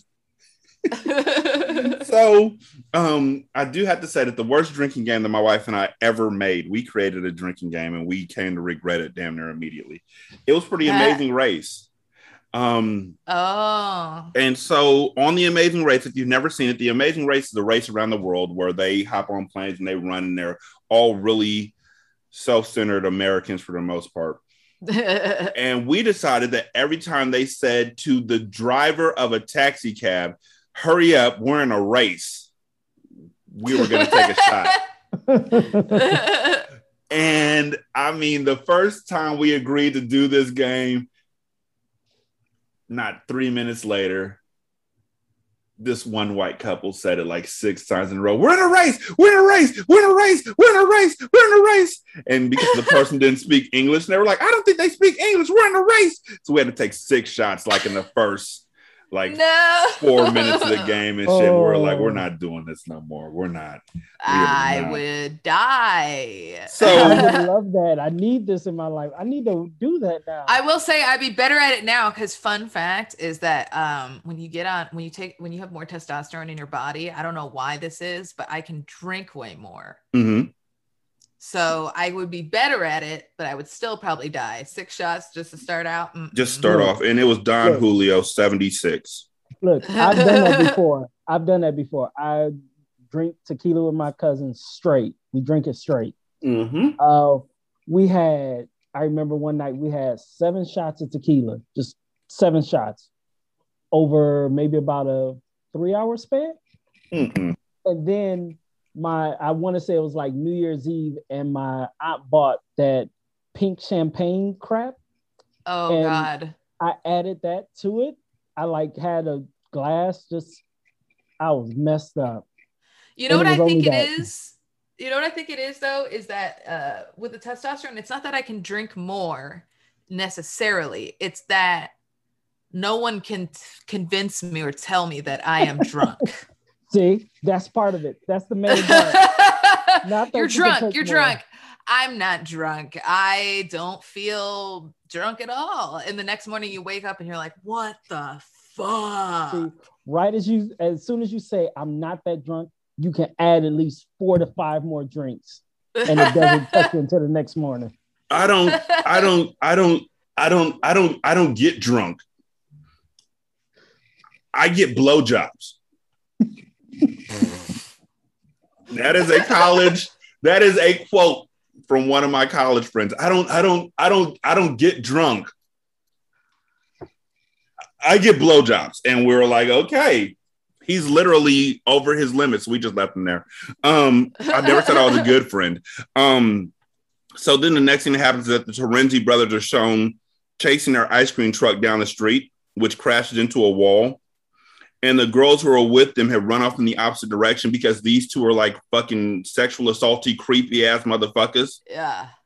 Who are clearly 30 and going to the college with all these teenagers. And so then the clowns show up at Dean Warmer's place, and he tells them, or he tells it that it made a big mistake because it's in his territory now.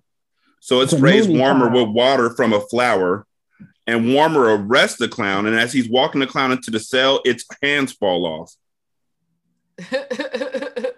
So instead of Warmer freaking out about any of this, because the clowns that people have been telling you about that you heard murder the pharmacist. And their hands are alien hands. Mm-hmm.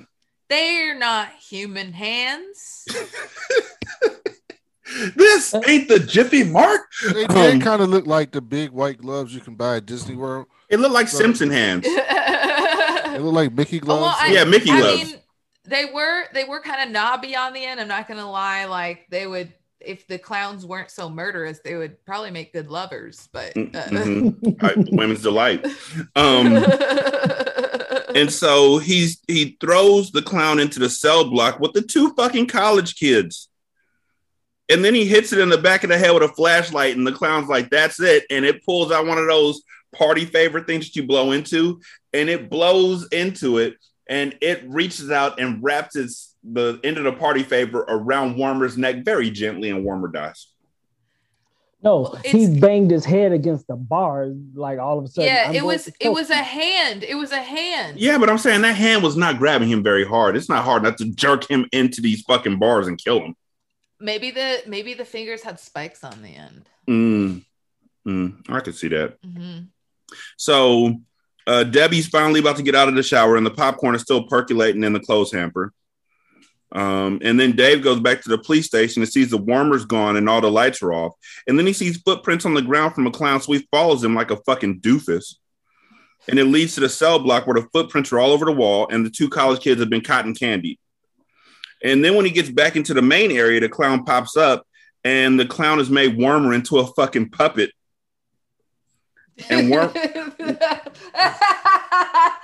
gotta admit, that was hilarious with the rosy cheeks. Mm-hmm. It was hilarious. And so Warmer like Jigsaw. Warmer tells Dave, don't worry. All they want to do is kill you. This is not reassuring, Warmer. Don't worry, they just want to kill you a little bit. And presumably the other humans in town too. So Dave pulls out his gun and shoots the clown's nose off, which apparently is the move. But he then gets on the line with the state police. He shoots it like 5 times. Like he uses almost every shot in his revolver. And then he's like, oh, I'll shoot it in the head. Like, shoot it in the head from the beginning. That's a rule. I thought it was a rule, but instead, no. Over the shoulder, behind the back, between the legs. Oh, now I'm going to aim. Take his nose off.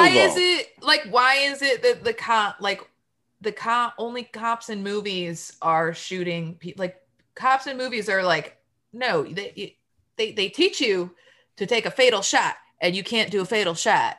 CV, I generally on an alien clown. Yeah, I generally would say shooting someone in the head is really hard because it's such a small space. It's such a small target relative to like a body. However, these clowns had ginormous heads. They had huge heads. They had ginormous and they were in heads. the same room. It's hard to shoot somebody in the head like if it's they're like the size of a dartboard. You just got to get it on the board. And it's not like the clowns. It's not like the clowns at any point in this movie actually ran at anybody. They always walked. They just walked at really people. Slow. So because they're very full of babies. Popcorn. The popcorn's percolating. So Debbie finally gets out the shower and opens the hamper. Oh, yeah. So he calls the state police and he's like, I need help. But at no point does he tell them, hey, also, if you shoot him in the nose, he'll die. When you get here to help, just shoot him in the face. They'll die. Would have been something good to, let them know. Let anybody know. Yeah, somebody like, yo, shoot him in the nose. They die. I just found that out. When I found out about the fucking Konami code and got 30 lives in Contra, I told every fucking body. My mom did not care about that shit at all. Neither did the pastor. But guess what? They found out about the fucking Konami code. So if you find out how to kill a fucking killer clown from outer space, you'd better tell me. I shouldn't see that shit in Game Pro. I should... It's ridiculous. I was waiting for him to say like, oh, by the way, if you shoot them in the nose, they die. BTW LOL. What's going on? He told the kids later. He told the kids, but he was the only one with a weapon. Right. And so Debbie has to fight popcorn clowns, and there's a popcorn in the toilet too, and they all try and kill her, but she gets past them. But there are clowns at every turn in her house now. Like there's clowns outside the window with a fucking trampoline for her to jump into. There's a clown at the front door. There's just clowns. And I'm like, why are all of these clowns going after Debbie specifically? Is she the last person left alive in town? They just got a radar for the pulse of human blood. Like, why are they here? So instead of them turning her into cotton candy, they balloon her up. And I was like, why are they putting her in a balloon? Like, that's unfair. Like, nobody else got put in a balloon. But then I realized that I had been typing the word clowns with a K this entire time because the movie was Killer Clowns from Outer Space. And that pissed me off. So I had to take a nap. And then I woke back up, and Mike and the brothers are riding in the brothers' ice cream truck. And they get to Debbie's house just in time to see the clowns run off with Debbie in a clown car. And this clown car is moving. Like, it's going. And so the ice cream truck is moving too. But then they hear a police siren behind them. So they just smash on the brake. They just fucking stop. And so Dave crashes his police car into the back of the ice cream truck and then hops into the ice cream truck. And they're like, now we've lost them. Damn it. Well, if you were a clown, where would you go? The answer is not back to their spaceship. It's clearly to the carnival. Yeah, I'd go to the carnival if I was a clown. So they go to the carnival, and a security guard tells the clown that the amusement park is closed. And then 4 more of them motherfuckers hop out the clown car, and they all pull out pies. Mm-hmm. And the security guard is like, what's the pie for? And they all throw the pies at him, and the pie is fucking acid or acid goo and turns him into goo. And then one of the brothers, when they pull up, he dips his finger into this acid goo and tastes it and says it tastes like ice cream. Wait, you forgot the little clown that knocked dude's block off, put a cherry on top as he walked past. A giant cherry. Because, you know, like, because, you know, he's the little nigga's a leader. I decided that. Like, he's the one with the common sense in the whole group. So then they're walking through a fun house, and the brothers are super fucking annoying and disappear because one of the brothers, if I'm walking through a place that I'm unsure of, if I'm walking through when I'm walking through a new house, you know what I don't do? I don't touch shit on the walls. And if it's a red fucking light, you know what I'm definitely not going to do? I'm not going to touch a red fucking button on the wall. But instead, the Terenzi brothers see this big red button on the wall that everybody else walks past, and they're like, it must be for me. Like, ooh, button. Right? And so they're like, don't touch anything else and stay close to us. So they fucking disappear. And that's when they end up in a ball pit with 2 clowns who are growing breasts at an alarming rate. Yeah, like, their breasts are growing. Wait, I thought that was just me that noticed. It's like, wait, are they growing? Like, when they were growing. They remembered that earlier that the 2 guys said they were into women with big breasts. when they got into that ice cream truck, the guy was trying to get them to go get Debbie. And remember, he was like, yeah, Debbie's got 2 roommates, and they both have big boobs. And they were like, oh, big boobs? We're there. We like that. So the clowns heard that, and then they were like, oh, we know how to get you. We know white male Americans in the 80s love big boobs. And they don't know why. Them other brothers can't deny. So then after that, like I said, brothers end up in a ball pit. And the Debbie is found, and Dean and Mike try and pop the balloon that she's in, but they can't pop it. So then Dean pulls out a gun and shoots the balloon with his gun. It doesn't kill her or nothing. She's okay. And then the clowns start approaching because they hear them all in the room or whatever, and they're pursuing them anyway. Well, they're also, when they're walking into the spaceship, they're extremely loud the whole time. Very loud. I think we're lost. I think, yeah, we're having a conversation at normal to high volume in the spaceship. And there's a lot of other balloons. I don't know if you noticed that there were a bunch of other balloons. Why are you not checking on the other balloons? I call it the Dwayne Johnson rescue method. Where you have other people that you could rescue right next to you, but you don't because they're not your daughter or your wife. Speaking of Dwayne, you must put blackness respect on his name now, Rashani, because he has a rap song. So you can't say anything now. You so cannot call him not black. So does Creation. And Snow, and Vanilla Ice, and Mac Miller, rest in peace, and Eminem, and Macklemore. I don't gotta do shit. Try again later. None of them got black in them, so put respect on his name now. He rapped something with Mana, so there you go. The bars. He got Mana, and he got a plug in for his tequila. That's the man I like. That's the man I respect. Okay. So anyway, that was fun. Dave is now shooting with the shotgun, and every shot he's taking is ringing true. He takes off like 2 more noses. And that's when he tells the kids, if you shoot them in the nose, they die. And they're like, good job, fucker. We don't have a gun. So they run and they slide down a pole. And they're like, why didn't you go down further? And it's because there's like this huge fucking monster on the next floor down. It's just eating people who slide all the way through to the next floor down. So it's lucky that he got off. Like, yo, I wouldn't have saw that thing coming.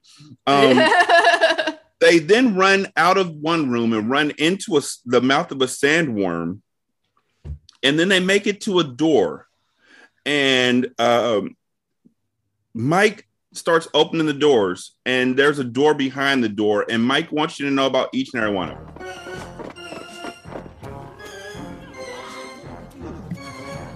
Yeah, I feel like this part, I was like, did you get sued by Tim Burton? Yes. Come on, open the door. Another door. Come on, Mike. Another door. Another door.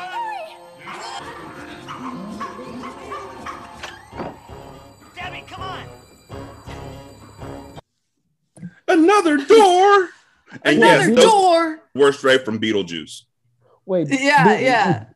Did he get more dramatic with each time? Yes, it was because at first when they got there, he was like, "It's a door," and then he opened it and he was like, "Another door," and then he opened it again. And he was like, "Another door," and then he opened it again and he was like, "We're in a race. We're in a race. You got to drive fast."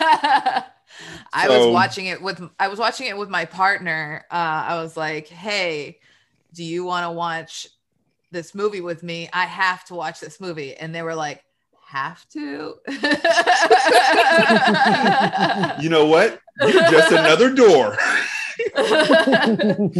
And yeah, it was great. When it was over, they were like, wow, that was a movie. When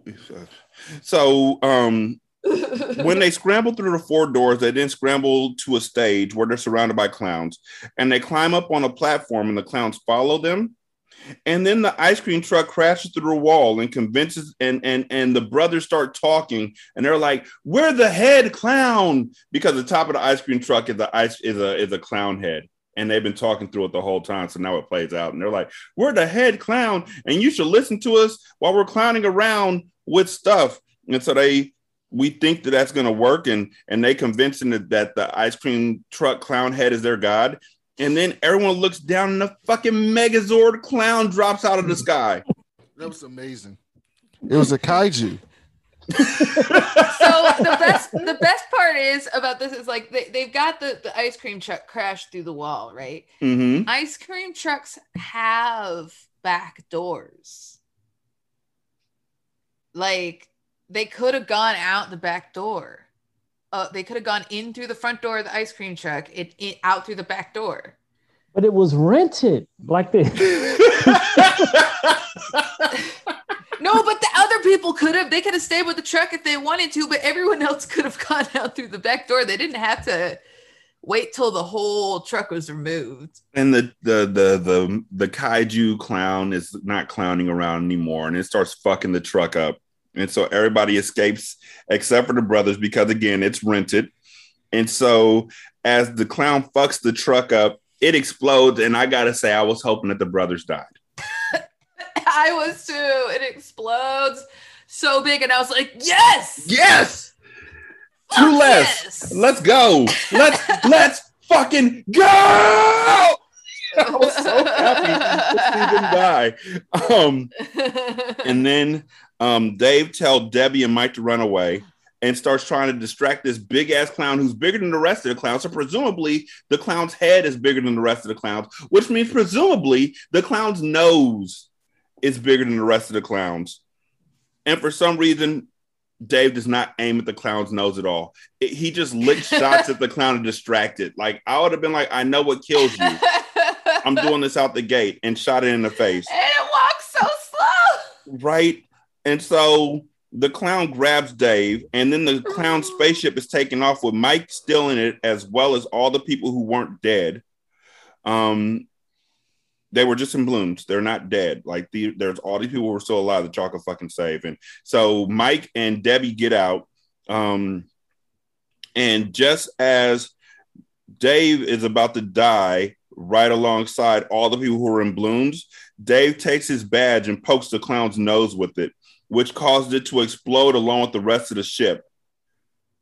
But then the clown car crashed to the ground, and Dave gets out of the car along with the two fuckboy brothers who survived the explosion of the truck by climbing into the freezer.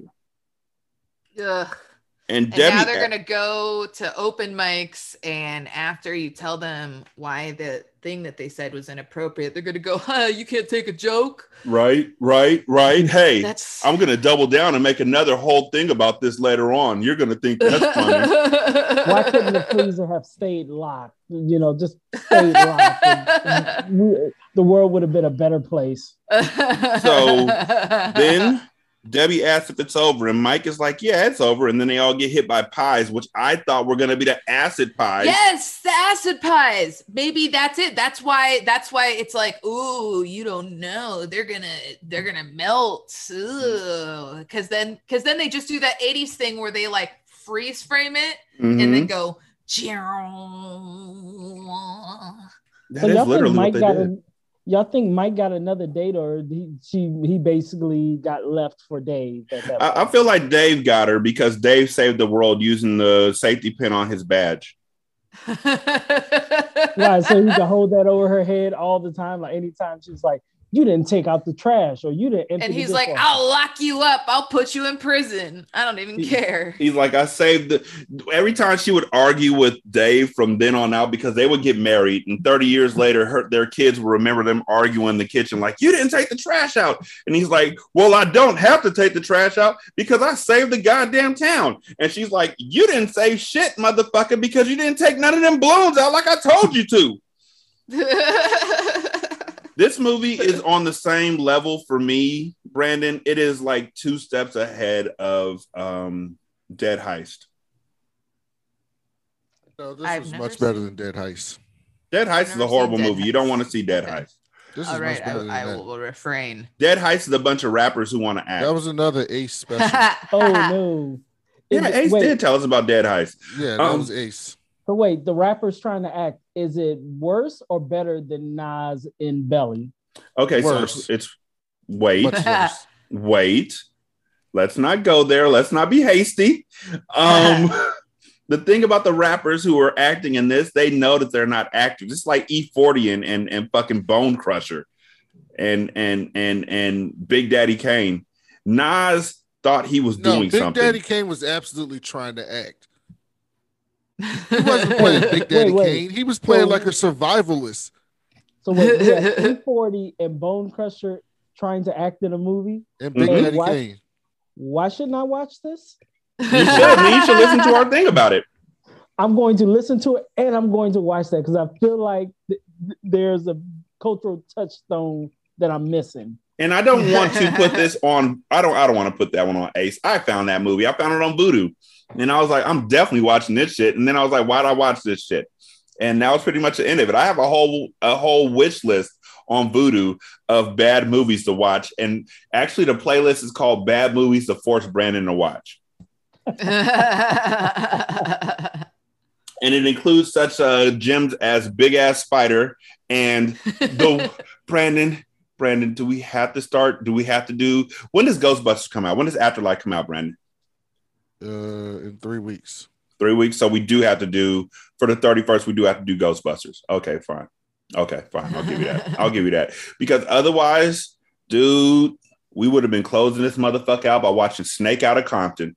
In which a giant snake. I'm not doing that with just you. So we'll do that when you find someone else who wants to sign up for that. A giant snake takes over the streets of Compton. Snake Out of Compton. Wow, that sounds amazing. That sounds like when I saw Vampires versus the Bronx. And I saw that movie. I was waiting. There was one scene I was waiting on, and I got it, and it made the movie for me. Right. Where they were throwing stuff at the vampires, and someone Did they throw a Tim? They did. They threw a pair of butters at a vampire. See, the thing is, Brandon doesn't like snakes anymore, and I like spiders. So that's going to be an interesting month when we finally can get around to that. But because Ghostbusters Afterlife is coming up soon, the next movie we're going to be doing is it's not a horrible movie. It's actually a classic. We're going to be watching Ghostbusters. So we're going to watch Ghostbusters, and then we're going to watch Ghostbusters 2, and then we're going to watch the remake, and then we're going to do a review of Ghostbusters Afterlife here on Hindsight as well. Oh, that'll be dope. Yeah, and then after that, I can do my months. Because I love Ghostbusters. Honestly, this hair was inspired by Slimer. You know what? Slimer. One of my favorite high C drinks of all time was inspired by Slimer. Go Ecto Cooler. Yes, I love the Ecto Cooler. Go Ecto Cooler. It's green, but it tastes orange. There's also it's the color of Surge. So V, when I was a freshman in college, I'm old enough now that I'm no longer ashamed to say this. I developed, I'm itching just thinking about it. I'm so sincere when I say this. I developed a crippling addiction to Surge soda when I was a freshman in college. So what happened was in the 90s, colleges would, when you're walking down the quad, they just be giving you credit card applications left and right. Like, here, sign up for this. Right. So I signed up for credit cards, whatever. And I remember getting my first credit card at 18, and they were just like, here you go. Here's just $1,000. And I'm like, what the fuck? I didn't ask for this, but I have it thank now. You. Exactly. And so one of the booths, because there were like 8 booths out there, they were all credit card people giving out t-shirts and shit. And one of them also had a sweepstakes going on in which they were giving away 24 packs of Surge and a Surge cooler to one lucky person. And I won. And I was in a single room dorm, or a single person dorm. So it was just me. And so I put like a pack into the refrigerator, and it was all good. I drank the first one. The first one, I was like, this is gross. By the 7th one, I was like, this is kind of good. By the next day, I was starting my day by drinking a Surge. By the end of the second day, by the end of the third day, I was a pack-a-day drinker. I was drinking.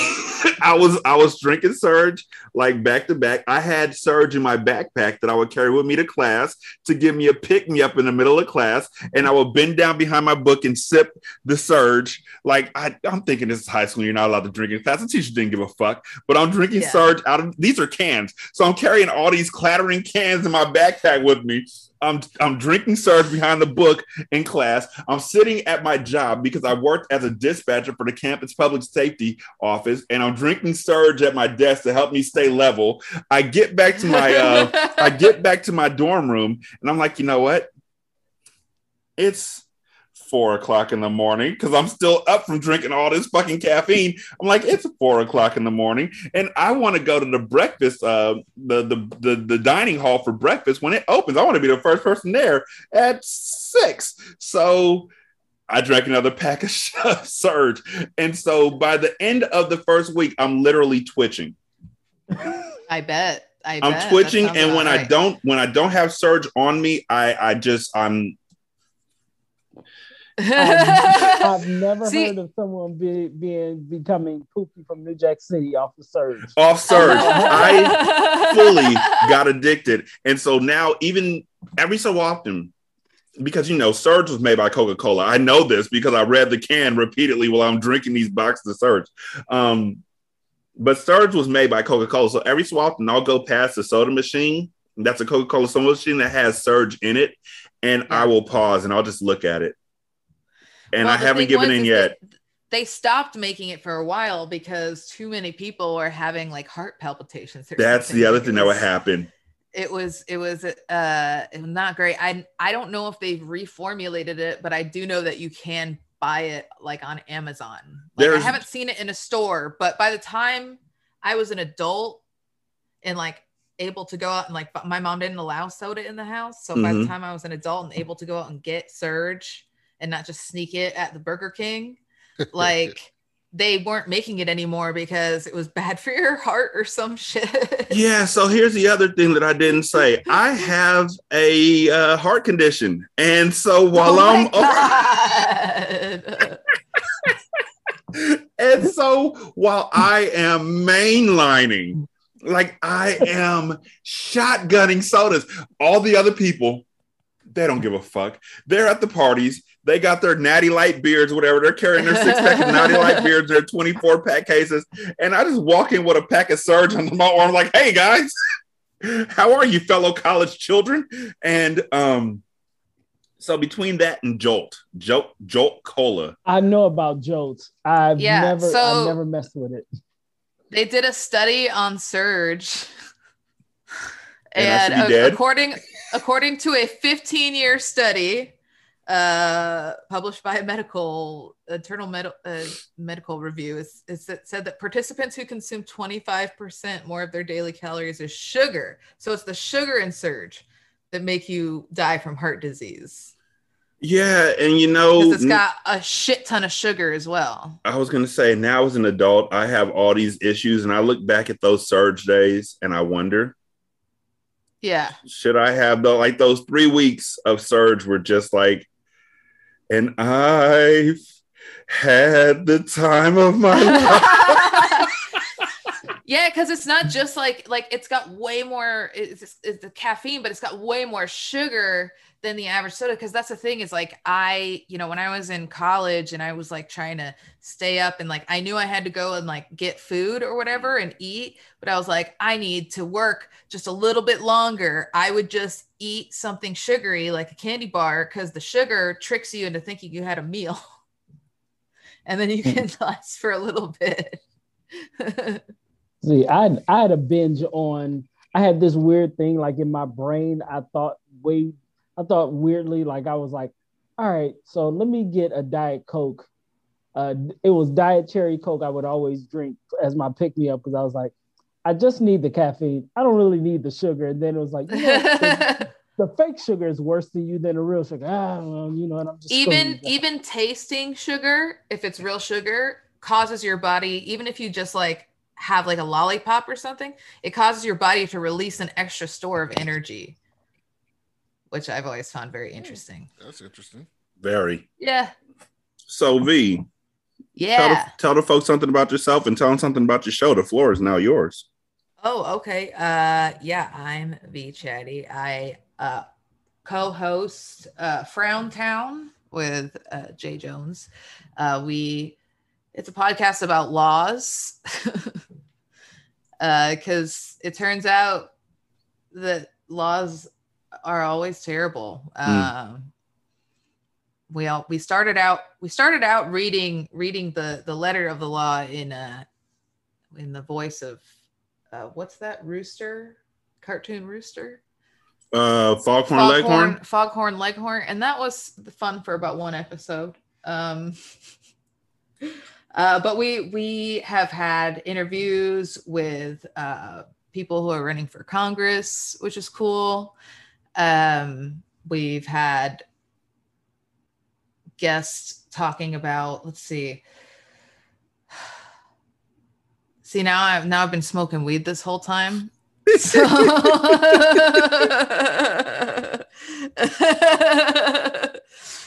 but we try to take laws and like break them down so that you can understand them. We talked about the national debt last time. Our episode that's coming out this next time that we've most recently done, I went to a gun show. Yeah, and I've never been to a gun show. It was my very first gun show, and they are weird. But I will say this: I went to the gun show, and they wouldn't let me. I couldn't buy a gun. Why not? Because the gun show is in Texas, and I have a Washington ID. Wow. So, you have to be a resident of Texas to just freely purchase guns. But I'm sure there were unscrupulous people there I could have bought from. But that's a fun episode, so you can listen to that. I also host a show that's coming back this fall called America's Hottest Doll Bar. It's a Zoom comedy show, and it's all stand-up comedy, but the comedians need to do their comedy through a doll. So for some people, that's a Barbie. For me, I have it hosted by several of my Barbie dolls. But we've had a doll can be a Barbie, but a doll could also be a knife that you glued some googly eyes onto. A doll could be your finger that you drew a face on with a pen. I feel like that's not trying that hard, though. I feel like that one I would judge. We had our Christmas special. We had Emperor Fabulous, who is a boylesque dancer, and he built an entire set for his small doll with stairs and wallpaper and everything, and made his doll dance and do burlesque while he sang. So we've had everything from people just with a face drawn on their finger to a full-on soundstage. A full-on soundstage. Okay. So keep an eye out for that. That is on Instagram at America's Hottest Doll. And you can find Frowntown on Instagram and Twitter at Frowntown Pod. And then if you want to just follow me, I guess you can do that. My Instagram and Twitter is at vchatty. You can look for me on Facebook, but I only use it to find old tables and stuff for my house. So just don't. So, let me see. V is on Twitter at Frowndown. On Twitter at V underscore. I'm at V Chatty. It's just V Chatty, not V underscore Chatty, just V Chatty? Not V underscore. Yeah, it's okay. VEECHATTIE. And Brandon's on Twitter at that cool black nerd. That's BOK. Also, I'm going to be on Jeff vs. the World tonight, doing Problem Child again for their show, because, we get to team up on Jeff, me and Chanel, because we're Team Junior. And I rewatched the movie last night, and I'm even more Team Junior, and I cannot wait to talk about why. Have fun. I won't be listening to that shit. Fucking hate that little boy, but I love the fact I respect your decision to want to be a fan of him. It's just not me. That's the decision I come to, which is if you want to be a fan of Junior, knock yourself out. I'm not going to change your mind by arguing with you about it, and you're not going to change my mind. So it's just you know what? It doesn't make me bleed. If my kids came into my house, they wouldn't be allowed to watch that movie. That's pretty much all it is. But you love it, and I love you, so knock yourself the fuck out. Wait, the funniest thing is my grandmother actually took me to see Problem Child 2. That's the only movie she's ever taken me to go see. I wouldn't take you to another movie either. I would think they were all that bad. And the scene and she always falls asleep. She would always fall asleep in the movie theater. And she fell asleep just before the scene at the carnival where they're throwing up everywhere. Yes. And she woke up to that, and she was she looked at all the other kids laughing, and she looked at me laughing, and she was like, I'm just going to close my eyes and act like it was a dream. Junior the GOAT. Yeah, okay. And then Quan is on Twitter at QuanEssentialR. And the show is on Twitter at Hindsight Reviews. That's REVUES. You can send us a voicemail at 916-633-1537. You can leave a review for the show on Podchaser and then copy and paste that into Apple Podcasts and then copy and paste that into Good Pods. And then you could donate to the show at patreon.com/single simulcast or at buymeacoffee.com/sscast or on the Good Pods app as well. You can go to the tip jar. And you can email us at Hindsight Movie Reviews. That's REVUES @gmail.com. Thank y'all so much for listening. We do greatly appreciate each and every one of y'all. Quan and V, thank y'all so much for joining us. We greatly appreciate y'all. Thanks for having me. No worries. Thank you. It was. I had a ball. You're always welcome back. And for Brandon, I am Derek. Thank y'all so much for listening. We greatly appreciate it. Y'all be good. We're going to hot you later. Peace.